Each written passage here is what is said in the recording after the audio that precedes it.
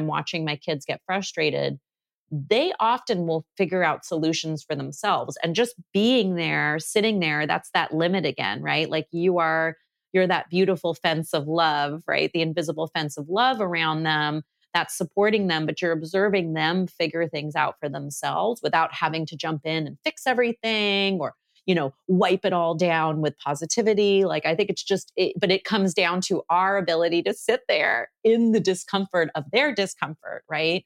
And, so much of that is just awareness of like, okay, what's coming up for me right now? Am I just trying to like help them feel better? Am I uncomfortable? And there's so many little things that need to go on in the head, and in the heart. But yeah, so much of it is just sitting in another person's discomfort is really hard for people. Armoire makes getting dressed easy. With a clothing rental membership from Armoire, build the perfect wardrobe with brands that are high quality, unique, and recommended just for you. All you have to do is take a 5-minute style quiz and select items from your dynamic, personalized closet. The styles show up at your door in as little as 2 days. Then when you're ready for new clothes, just swap them out for more new-to-you styles. My favorite thing about Armoire is all the different style and occasion options, from casual to athleisure to night out, work formal, work casual, a total of 8 different occasions, 3 weather options, and 11 categories including accessories, outerwear, and blazers, just to name a few. With Armoire, you can always have something new to wear without the hassle and closet clutter. You know the feeling. You open your closet, it's full, but you have quite literally nothing to wear. You're bored with everything in there. Enter Armoire. Armoire allows you to rent high-quality designer clothes for every occasion. Whether you're planning your outfit for date night, packing for a conference, or in need of a gown for a black tie event, you will be the best-dressed person in the room. Right now, my listeners can give Armoire a try and get up to 50% off the first month. That's up to $125 off. Just visit armoire.style/parenting. That's armoire.style. ARMOIRE.style/parenting to get up to 50% off your first month and never worry about what to wear again. Try Armoire today. Welcome to the Your Village podcast, Parenting Beyond Discipline. Your Village is the most comprehensive site for evidence-based parenting classes available on demand at yourvillageonline.com. Our 50-plus classes give parents the foundation, steps, and tools for creating strong, healthy relationships with their children, resulting in responsible, cooperative, happy, and successful children and families. My goal is to help parents support their children in finding and reaching their own unique potential. The podcast is a place to learn about all things parenting and get your questions answered. I'm Your Village founder and your host, Erin Royer. Sarah Ezrin is a world-renowned yoga educator, content creator, and mama based in the San Francisco Bay Area. She is the author of The Yoga of Parenting, 10 yoga-based practices to help you stay grounded, connect with your kids, and be kind to yourself. Sarah loves guiding people along their wellness and parenthood journeys. Her words, classes, and social media are supportive, healing spaces where people can feel seen and heard. Welcome, Sarah. I'm so happy to have you here today. Thank you, Erin. I'm so honored to get to sit with you. Thank you. Yeah. So I was looking through your book, which looks just amazing, by the way. Really exciting. And I just think there's going to be some really great stuff that you're going to have to share with the audience today. So I want to start with just some basic questions, because what I think is so great is when we think of yoga, we think of poses and we think of breathing, which is great. And it is a part of yoga. But the yoga of parenting is about so much more than just that. So share with us a little bit, just overall, what do you mean by the yoga of parenting? Yeah, I mean, it's funny. It's actually a little bit redundant when you look at the root of the word yoga and what yoga actually means on a grander scale. So Sanskrit is an interesting language, right? And it's from the Sanskrit language in that it's not like one word describes one thing. It's often one word to describe many different things, all within different areas. So, there's one word to describe something for mathematics, for astronomy, for astrology, and on it goes. And when you look at all the definitions of yoga in those ways, yoga is the word used to describe a marriage. It's the word used to describe a sum, like in arithmetic. It's the word used to describe an astrological conjunction, the coming together, which I don't fully know what it means, but I know that it means it's like a coming together of planets or stars. Definitely not an astronomer. But when you look at all those things, you take a bit more of a macro view, we realize like all of it is about unity and uniting and connection. And parenting is one of the ultimate acts of connection. So the yoga of parenting, it's, I mean, I'll be fully honest. I think it made for a good title, but I actually think it's kind of redundant. I think parenting is yoga.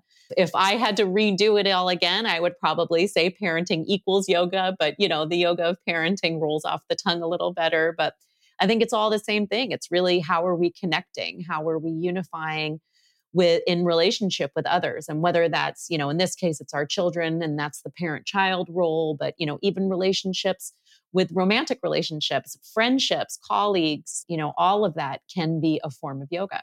That's really beautiful. I didn't know that. So I learned something today. I learned this from other, master teachers, and the person who describes it, I always want to give him credit for it, is Dr. Lauren Roche. And he writes about it in the Radiance Sutras. So he's a Sanskrit scholar. And I mean, it's always really cool when you look at etymology of words, right? I mean, I just love that kind of stuff. I do too. I'm kind of a geek. So I find that stuff awesome. So what made you want to write this book? So I had a great pregnancy with my first. I had a very, very tough postpartum period. I didn't know at the time that I had postpartum anxiety and mild postpartum depression. It was moderate to severe postpartum anxiety, pretty much debilitating me every day. And so I was seeking answers anywhere that I could without fully being aware, of why I was searching for them. So, in my anxious state, in my frozen state, I would panic and go to podcasts or books, and I read everything. And what I found was most of the parenting books out there left me feeling worse. My anxiety was tripled because so many of them were like, you must follow this script. And if you don't say these things in this order, then you're going to mess your kids up for life. And like, it was just perpetuating how I was feeling. And then I did find some books that were more mindful parenting, which I loved, but mindful parenting and mindfulness is from the Buddhist perspective. So I was like, where's the yoga of it? Where is the concepts that we learn, that I talk about on the mat every day? Who's applying this? So I decided, obviously my son was only 1.5 years at the time. I didn't even know I was pregnant with my second yet when I first had the idea for the book. But I was like, let's go to the experts. Let's go to master teachers. Let's go to Sanskrit scholars. Let's go to psychologists. Let's go to all of those people and combine all of these resources together. So I took modern research, brain research and ancient yoga philosophy and tied them together. And I brought in parenting experts and yoga teachers who are parents, and I tied them all together. And I just put it all together into this little resource book because I wanted a resource that left you feeling good and empowered and, kind to yourself, which of course is that last part of the subtitle. Wow, that's really powerful. And I wasn't planning on going here with this interview, but this is why I love this, because you just said so many things that are really rich. So I wasn't diagnosed with postpartum anxiety, but I'm sure I had some. I did tell my doctor about it.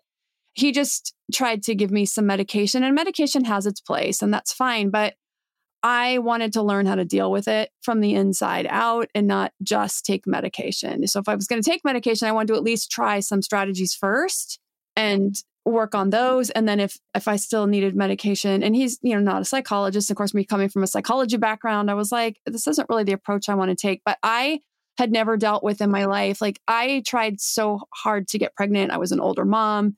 And I had a miscarriage before my first child was born. So when this child came into the world, I was so anxious about his survival that it was just like checking locks and windows and afraid somebody was going to take him and making sure he was still breathing in the middle of the night. And I just had a ton of anxiety that I definitely dealt with as a new mom. And then I'd love to hear you talk more about reading other parenting books and how they made you feel worse. And the reason I want to dig into this is because I want to know, as someone who does a lot of work with parents and gives a lot of content to parents, because the last thing I ever want is to make anyone feel worse. I want to leave them feeling empowered. And I think that's really, really important. And, obviously parents who are coming and they're seeking resources, like they're looking for answers and they're trying to do their very best. And so I just think that's so important to be able to offer that perspective and offer tips and tools without making people feel like, oh, I didn't do it this way, or did I screw up? I have parents ask me that a lot. Oh, did I screw up? I'm like, no, you didn't screw up. There's plenty of time. There's plenty of time to reconnect and to fix and to change patterns. And so I'd love to hear you talk about that. Well, first, I just want to acknowledge your miscarriage before your first, because I had a similar experience. And, it's in the book, I talk about this too. It's like, at what point do you become a parent, right? And, we assume it's when, a child comes into your life, whether it's in your body or, they come into your home.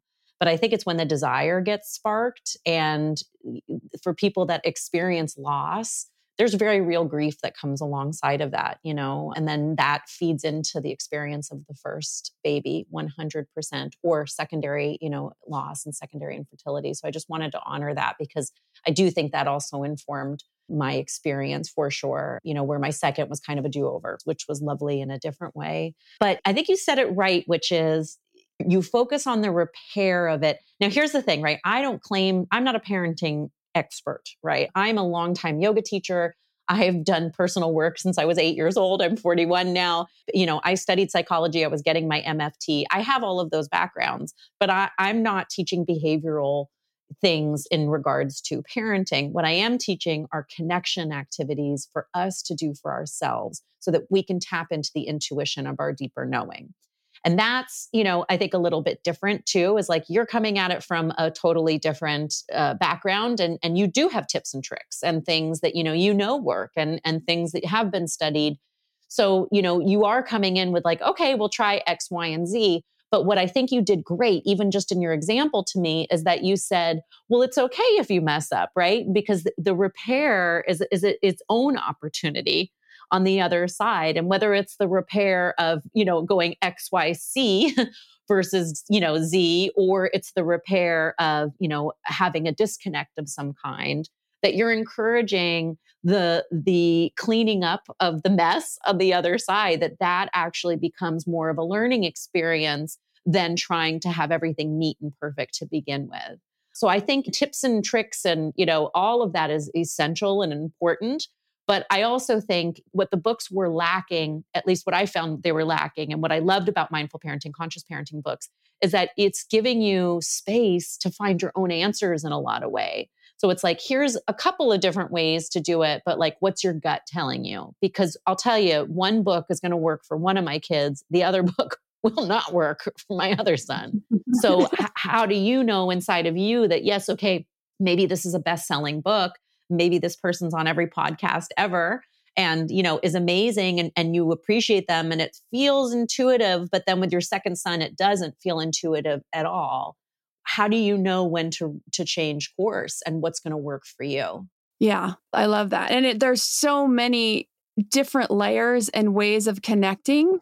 And so having that whole understanding of what connection is about and digging into that in different ways is so great, which is what's great because you offer another way, a different way of connecting that helps kind of fill in the whole picture, which is beautiful. I tell this story, I've told it several times, but it really plays in here. When my son was like 2 and I was starting to do some discipline with him, and I had twins also. So it was like just chaotic. And I was using timeouts and he wouldn't stay in timeout. And I put him in timeout one day and he just was testing me and pushing the limits. And so I put him in there and I'm in there and I'm practically sitting on him to keep him in timeout. And I'm sitting here and I'm thinking, this kid is not learning a thing. And I'm not getting things done that I need to get done. And, at best, this is just a waste of time. And at worst, I'm potentially damaging this relationship in the long term, but I'm really ineffective at this moment.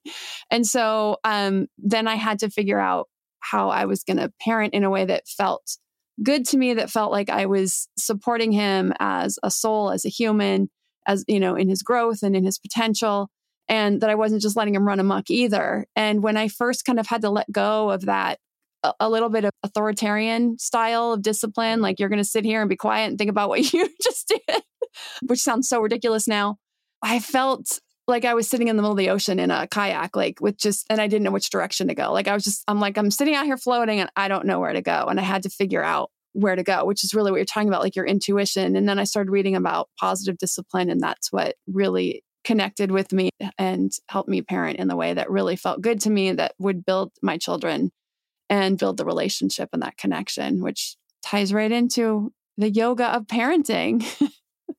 Well, it's also why I love your podcast and I love positive discipline as well, is because, we're positive limit setting, right? It's like you can be in a lifeboat, right, in the middle of the ocean and not sure where to go either. That's the complete opposite end of the spectrum, right? Where people end up going on the permissive side, where it's just like, okay, anything goes because it's so uncomfortable to set limits. But what you're talking about is the sweet spot, right? And what positive discipline is so good at, and what your podcast is so good at teaching people, is the combination of the right amount of limits, the right boundary, but then the space within that for changes if necessary, connection if necessary.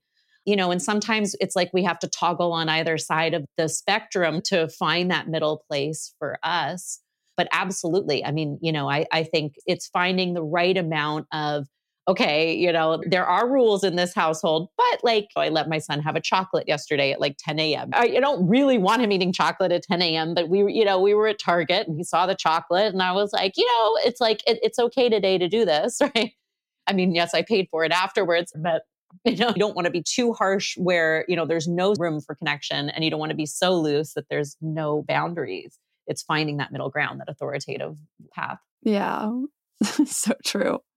So I want to get to some stuff in your book because it is just so full of some great wisdom. So I want to start with the first chapter. You say to raise a life, you need life force energy. And this is, oh my gosh, like so true. Like couldn't be more true, because you can't parent from a space of just being completely depleted. So tell us about that.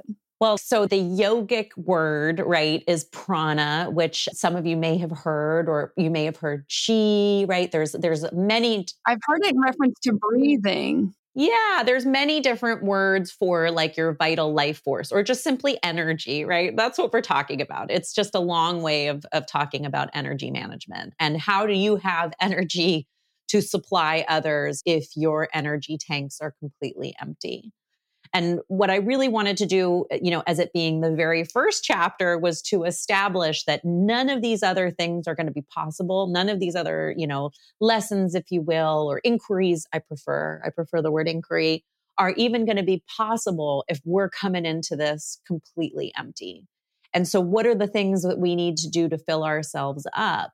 And, asking ourselves that question can be really uncomfortable, especially, I mean, as a woman, for me, as a woman and a mom, I have so much guilt around needing to fill my tank and needing to do the things that I need to do for me.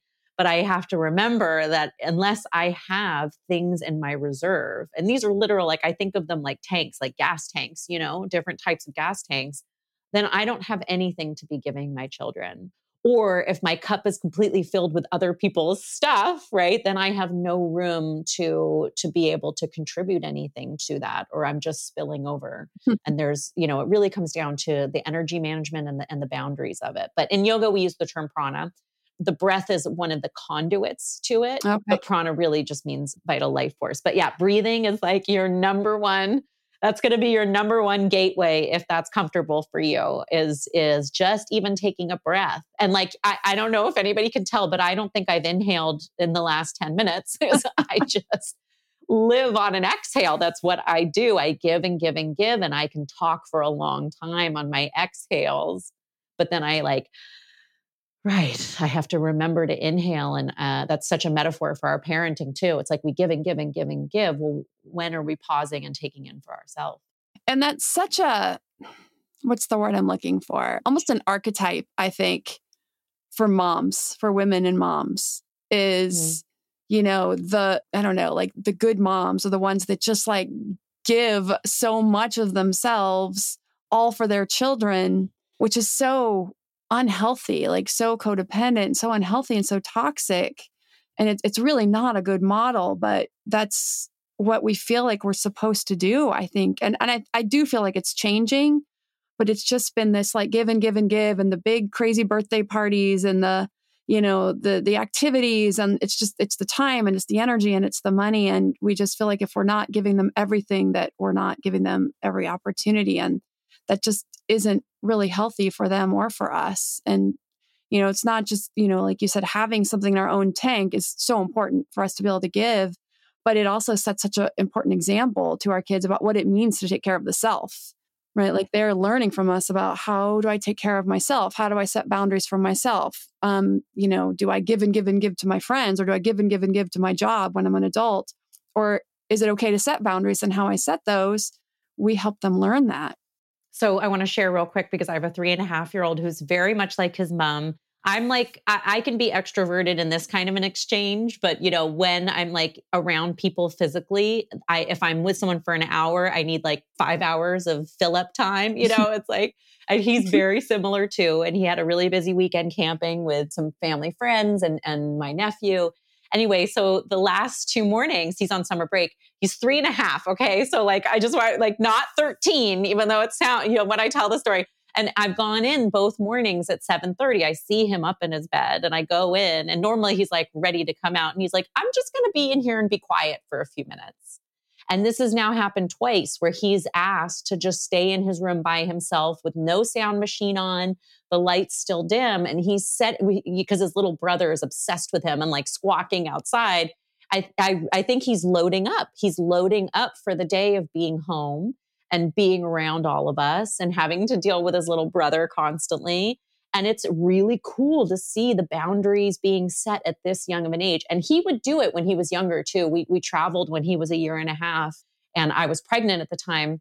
And the same thing, he, even though he wouldn't be able to ask in an articulate way, I could tell that he needed to be in a dark room, just us, breastfeeding, so he could shore up his tank to then go out and socialize with other people. And I feel like he learns that from us, and I have the people pleaser in me. There were times where I would give and give and give, but I'm much more like, okay, it's 3:00. This is our quiet time, or leaving early, when you're starting to feel your energy go down. Yeah. And I see him and giving him permission, to read into that. What a skill. It took me 41 years, Right? Here he is at 3.5. Like it's mind boggling. And Practicing that. It's beautiful. I love it. yeah. Wonderful. To me, there is nothing more important than my family's health and well-being. We all know the quality of the air in our home is important. But did you know indoor air quality can be up to 100 times dirtier than outdoor air? I've got to tell you about Puro Air. In 30 minutes, this device will remove allergens, dust, smoke, dander, and gases from the room. Puro Air uses a stronger filter called a HEPA 14 that filters pollutants at a microscopic level and is backed by scientists from Harvard and MIT. In laboratory studies, users saw noticeably cleaner air in just 30 minutes. When it comes to babies and children, there's nothing worse than dealing with a cranky baby or child who can't sleep because of congestion. Air purifiers can help reduce congestion and improve immune system function to fight those winter colds and flus. I use my Puro Air purifiers to clean the air in my home, especially in our bedrooms while we sleep. It has a quiet, relaxing hum and cleans the air from pet dander, allergens, viruses, dust, mold, odors, and contaminants. It has 4 levels: low, medium, high, and sleep, and 4 different timer options, so you can customize it to your home and your needs. Check out Puro Air at getpuroair.com. That's GETPUROAIR.com. Puro Air is the only air filter that uses a HEPA 14 filter. That's getpuroair.com. Hey, Parenting Beyond Discipline listeners. Ready to create a home that fosters love, warmth, and style? Look no further than Home Threads, your partner in crafting a nurturing environment. At homethreads.com, explore a thoughtfully curated collection of furniture designed for families who believe in positive parenting. From cozy reading nooks to durable playroom essentials, our pieces are crafted to enhance your parenting journey. Home Threads has an incredible selection of furniture, decor, and accessories like throw pillows, blankets, to snuggle under for family movie nights or reading time that helps you create the warm, cozy home that is the foundation for happy family memories. I love all the great pieces I've gotten from Home Threads to finish the look in my home. Gorgeous yet durable and cozy accent throw pillows, blankets, and some really cute wall decor. I have an ocean theme throughout my downstairs, so I got a couple of really great wall pieces to finish that look, and some picture frames for the family photos.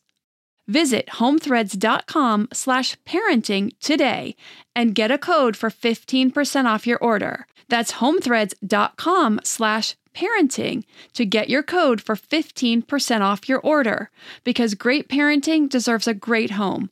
Home Threads. Love where you live. So then another part I want to talk about in part 2, you have a chapter when challenges become gifts. And as we know, parenthood is chock full of these opportunities, the challenges. So let's talk about that. I mean, I wanted to be sure that what I wasn't doing, because this can happen in the wellness world, and I know it happens in the psychology world too, was creating a chapter about toxic positivity where I was like, every challenge becomes a gift. Because I do believe that most challenges lead to gifts on the other side. I don't really subscribe to this, having lost my mom to cancer, having, grown up in a family of alcoholics and addicts, like, I can find the beauty on the other side of many of these things, but sometimes things are just, I was going to say in a bad word, but Y sometimes, and that's okay. And sometimes you're just in it. But in retrospect, if you can take a pause and look back on your parenting journey, you see that some of those really challenging times, right? Again, like, we're not talking sick kids or losing kids or any of those things, but like sleep regressions, right? Or a tantrum or a misunderstanding. We were talking earlier about, the repair, getting into a fight with your kids. I was distracted this morning. Those moments of challenge, that they can actually be opportunities on the other side. But sometimes it takes looking back to get there, right? Because like when you're in it, you're in it. And I use the metaphor of the butterfly, right? The caterpillar transforming into a butterfly, because caterpillars have to literally dissolve to become a new creature. And so when you're in it, you're in it. It's going to be a mess. And I just want to emphasize, like, if you're in it, you don't need to look for the silver lining, like just be in it, cry, yell, whatever. But on the other side, a couple days later, or a few hours later, or a few minutes later, it's really nice to pause and be like, what did I learn from this? What did I gain from this in this moment? Using this morning as an example, I was completely distracted. We just got back I was just in LA doing book launch stuff with the baby. So I wasn't with my toddler, right? He was camping, remember? And we had our first morning together, and I was just totally distracted and not present with him, and, on my phone, and just very tired. And then I caught myself. I apologized. We had a misunderstanding. And so I caught myself. I apologized to him. We grounded together.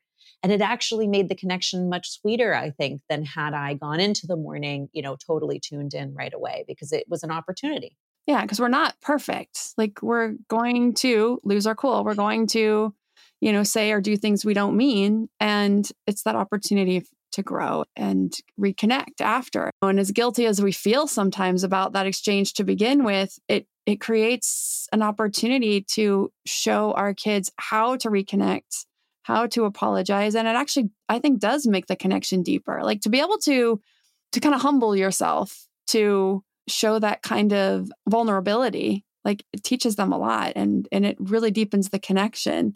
There were a couple of things I was thinking of while you were talking. Do you know Simon Sinek? Of course. Yeah. Huge fan. Yeah. So for anybody who doesn't know Simon Sinek, he's just an amazing speaker, and he shares so many deep thoughts. It's Sinek, but he did a 2-hour podcast talking about how people try to go in and fix. And he was talking about, he's the kind of friend that he just goes in and he's like, I will sit in the mud with you without trying to fix it. And it's like, everybody needs the friend who's going to come in and sit in the mud with you. So you were talking about, like, it's just messy or it sucks.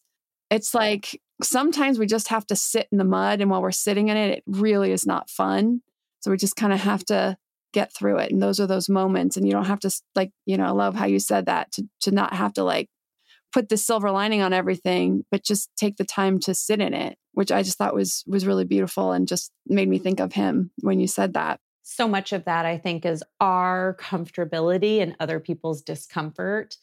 and, holding the space for our kids in those moments. Now, of course, I was a teenager.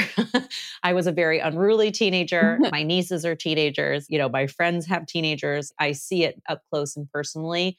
Maybe, when my kids are older, my tolerance hopefully will remain. But I think when you're sitting with somebody who's having these kind of bigger problems, right? Like teenagers or preteens and into their 20s, you want to jump in and fix it. I mean, we're parents, that's our job.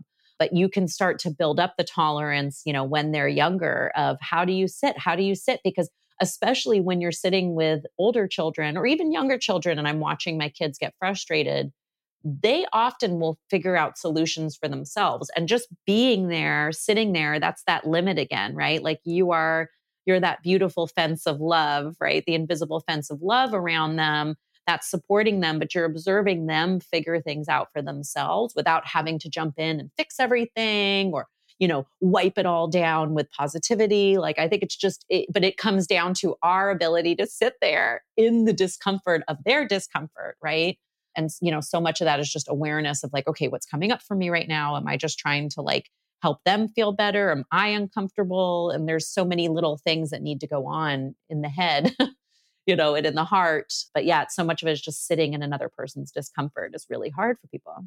Absolutely. And especially with kids. And it's just, you bring them into the world and then, I don't know, it's like I almost feel like you were supposed to just make things comfortable for them. And, you don't like to see your kids upset. Like there's just something about seeing, especially I don't know, for me when they were younger, seeing young kids upset because they don't really understand why things are happening, why this thing fell down that they worked really hard on, or, or got knocked over by a dog or a sibling or whatever. And it's really hard to not want to jump in and just, try to build their tower back up or whatever and just kind of rescue or fix and let them have those uncomfortable feelings. It's really hard to see your child cry and be upset and to be able to sit with that.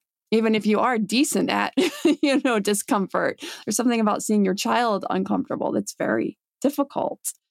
I think what's wiring too, right? Like there is definitely an evolutionary element to it, where like, I think if like when my nephew is upset about something, I can be much more distanced, right? Than when it's one of my sons. And like it's like a programming thing, you want to fix, you want to save, you want to take care of. Yeah. And sometimes you're having to like overrule that. But I also like when I'm watching like on these animal shows, there is some distance sometimes, with the moms quite early on as they're watching the kids, the deer fawn figure it out and the horse foal, get up and fall down. So I think we're both programmed, yes, to save them, but also like it's really cool to be able to start to kind of pull back and let them figure things out in reason.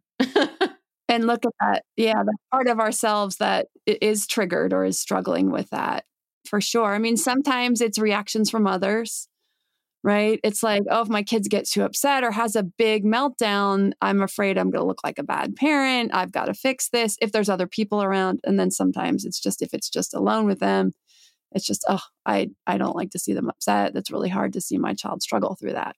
Which brings up a couple things. You're talking about the opportunities. I was just thinking about a couple of opportunities just throughout my children's childhood. And one of the big ones is I've learned so much about my own feelings and my own emotions, how to manage them, how to regulate them, how to cope with them, how to have adaptive coping, just by teaching my kids, how to work through theirs and how to let them have those feelings and be able to, set those boundaries when I have to about, no, you can't have that right now.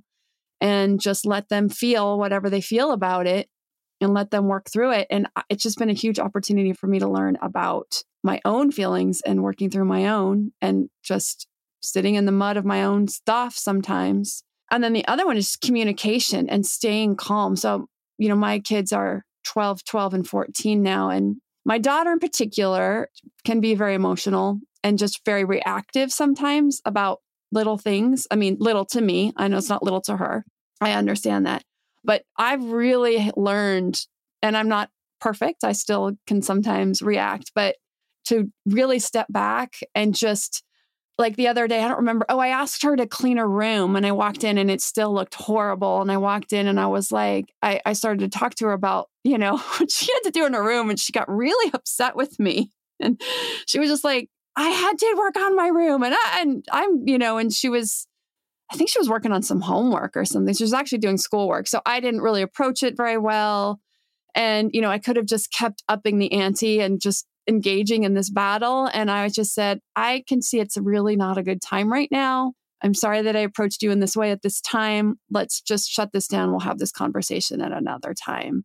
And then we did the next day, and then I got to coach her because I was like, how am I going to teach her how to communicate better if she's feeling upset or it triggers her? She needs to be able to say, rather than I did clean my room and, I did spend some time on it and, just getting all upset. So we talked about that and I was able to coach her how to communicate. And I was like, maybe the next time, I said, I know I didn't handle it great and I'm going to do better too. But I think a better thing the next time might be for you to say, Mom, I did spend some time on my room and now it's just not a good time. I'm not in a good place. Can we talk about it later?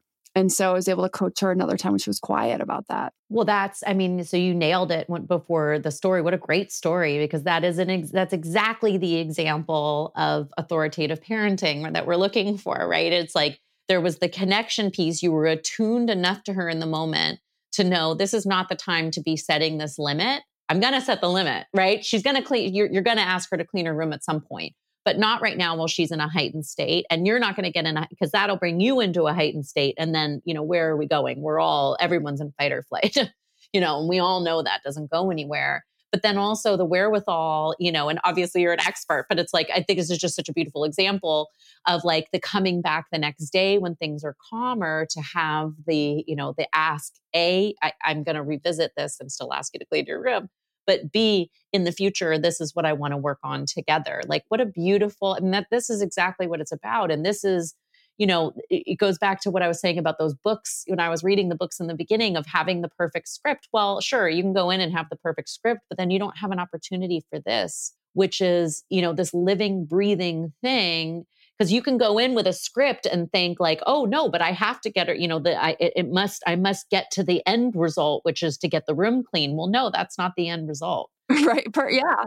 The end result really, it's the opportunity for you to come together as, and for her to have a moment to get to be a maturing teenager, and for you guys to come together on the other side of it and, to be able to ask what you need from one another, like that's worth way more than getting your room clean, right? It's the living, breathing thing that is the mother-daughter relationship or, mother-child relationship. Yeah, exactly.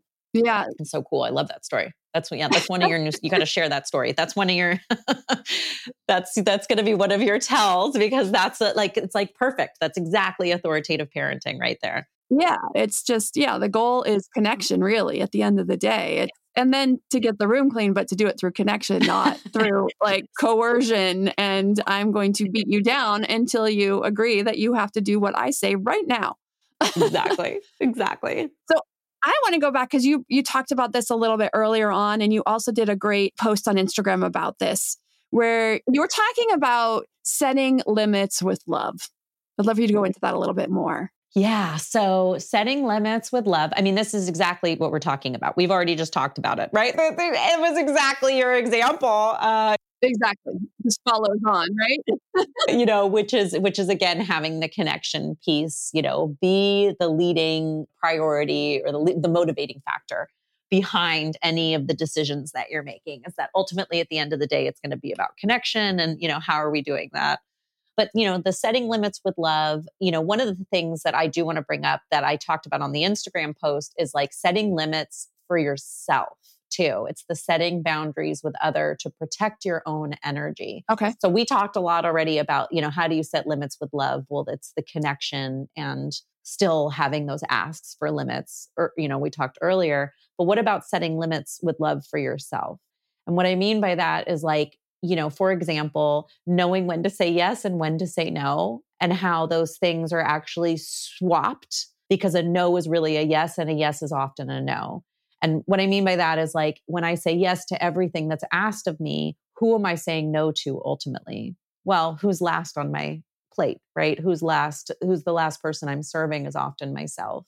So learning how to set limits with love is also being able to say, no, I can't do this right now. No, I can't go to this birthday party. I'm not going to do 3 birthday parties on a Saturday.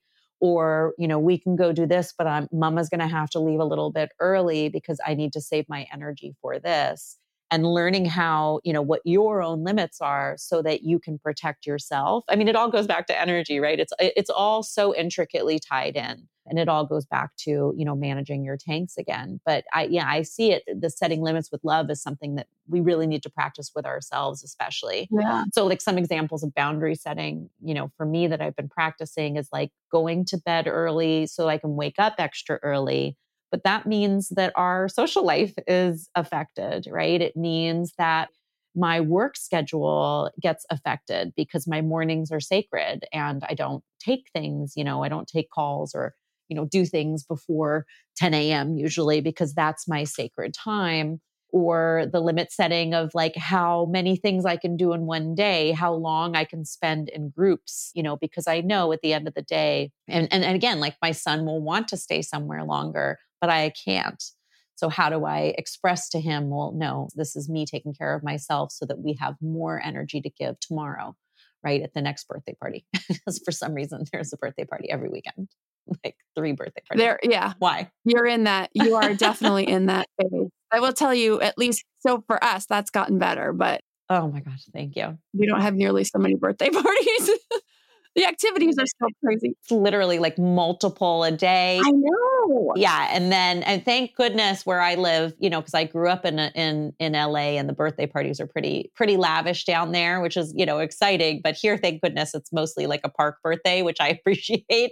But it's still, you're still getting in the car, you're still getting the goodie bag, you're still getting the presents. There's still, it's a lot. It's a lot for the kids too. I don't want them constantly scheduled. That's not my, so like, again, that's even a different kind of limit, right? Is like, how are you protecting their energy and their schedules? Yeah, I want to say I've seen a return of, I mean, not for me personally, but just in my neighborhood, I see lots of park birthdays. So I feel like that kind of crazy birthday thing is kind of calmed down. But I don't know, we moved out of LA too, and now we're in San Diego. So maybe it's an LA thing. It was pretty intense there for a bit. I miss it very much. And I grew up there. So like, please, like I will always say like I'm both LA and Bay Area, but yeah, it's just very different approaches to the birthdays. Like the 1-year-old birthday that was like, the size of a bat mitzvah. Somebody said to me, literally, she said these words. She's like, I love bat mitzvah swag. And I was like, what?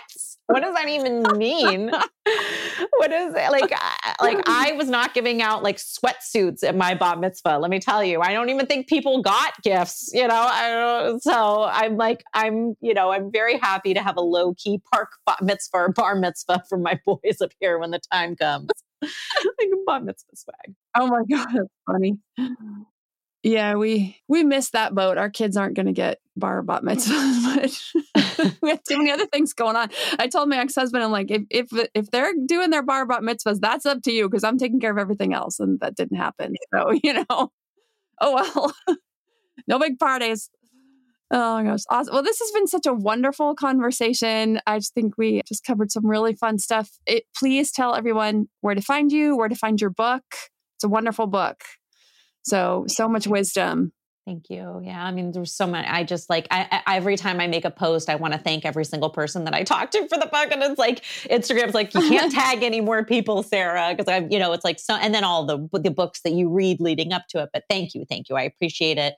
I appreciate like, the acknowledgement and getting to tie it all together when it was such a privilege. But you can buy the book anywhere books are sold. I always say, it's like from Amazon to Target to whatever online. But if you prefer buying books in store, going to IndieBound and then putting in your zip code will show you what local bookstores carry the book. And then if your local bookstore doesn't carry the book, you tell them to order it. They will order it for you. They can just reach out. The best place to connect with me is probably Instagram. That's where I'm the most active. I mean, I try to be on TikTok too, but it's its own thing. It's so hard. That's why I have these very long nails right now. But I will tell you what TikTok has done for me. I got these long nails because they're very en vogue.